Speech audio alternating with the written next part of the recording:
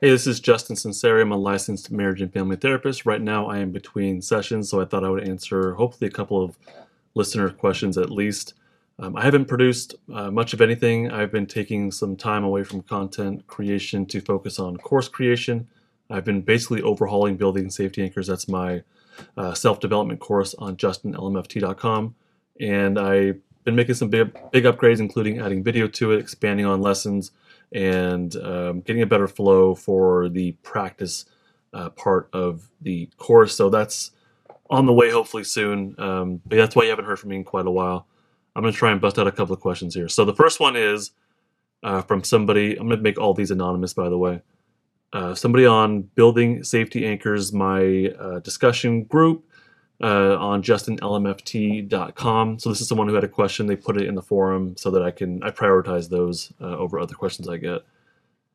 And they say, hello, I was just wondering, why is it that trauma survivors have a compromised vagal brake? So the first thing to understand is what the vagal brake is. The vagal brake is the influence of your safety state on your heart, meaning if those biological pathways are active, the ventral vagal pathways, if those are active, then your heartbeat stays at a calmer pace. Okay? So the vagal brake is not a thing that lives inside of you. It's the influence of your safety state. If your safety state is active, basically it keeps the defensive state more at bay, which is to say that your heartbeat stays at a calmer pace. So why would a trauma survivor have a compromised vagal brake? We need to understand what we mean by trauma also before answering this question. To understand that, look at it this way: there are two different pathways to trauma. There are many different events or lack of events that can leave somebody in a traumatized state, but there are two basic pathways that these events can take, leading to someone being in a traumatized state, which is basically being stuck in a defensive state. Now, you have to have a kind of a basic understanding of polyvagal theory. If you don't, listen to episode 101 to 109 of my podcast, Stuck Not Broken, and or take my Polyvagal 101 course on my website, justinlmft.com, and you'll get a really deep understanding of the polyvagal theory. The podcast it's longer. It's a lot. I take all that information and condense it into 2 hours in my Polyvagal 101 course. So if you're looking to save time, I would recommend the course. It has visuals and everything as well. So understanding trauma and what leads to trauma, we're talking about a stuck defensive autonomic nervous system.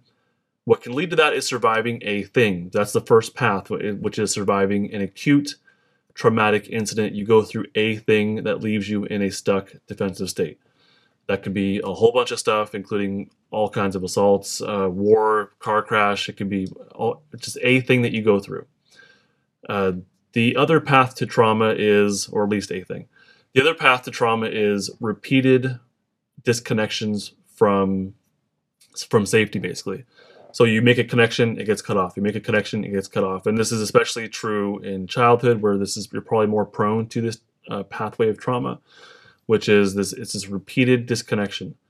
There's a better word for it that is escaping my mind. There's a better phrase that is escaping my mind. I'll probably think of it as I continue rambling here. But basically, you go through a thing, that's the first path, or you repeatedly get your connections, your impulse to connect with safe others, that repeatedly gets cut off, leaving you also in a stuck defensive state.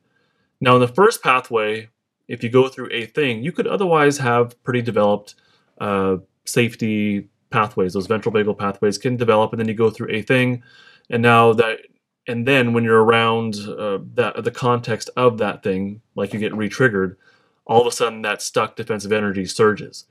So you may, moment to moment, day to day, not be in a noticeable stuck defensive state, but it still is within you. Like that stuck defensive energy is still within you somewhere.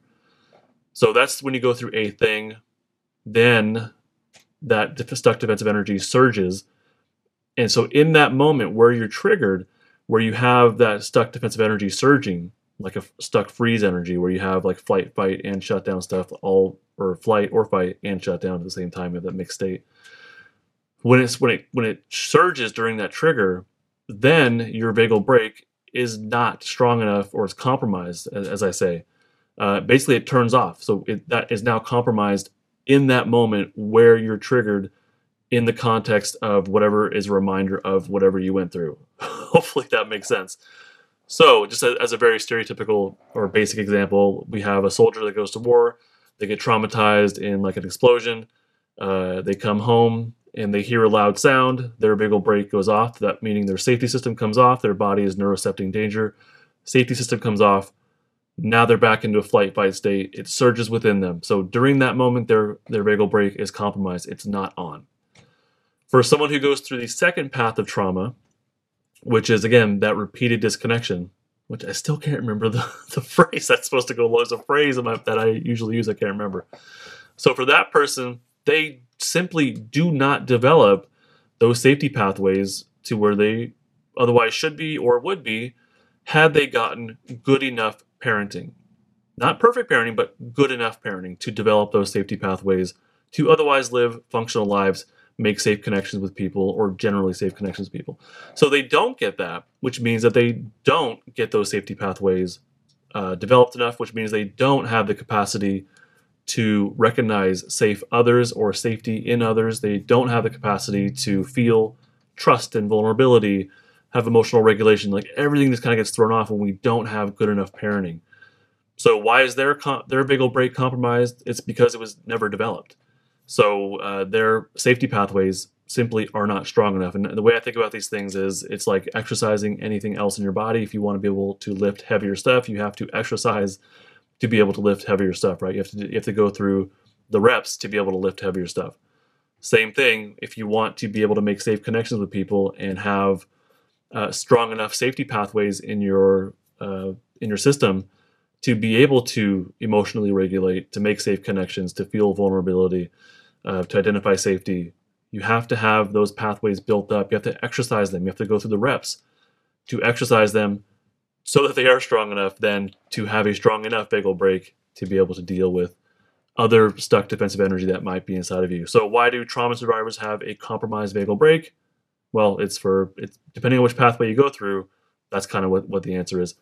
If you're interested in polyvagal theory, I have something called Polyvagal 101. It's on justinlmft.com.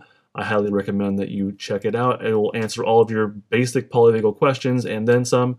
It also connects the polyvagal theory to trauma, which I delved into here, but it discusses more in depth like what is happening when someone has a stuck defensive autonomic nervous system, like why that is. And so the polyvagal 1 will answer that question and be a springboard for further learning, in my opinion, as well on justinlmft.com.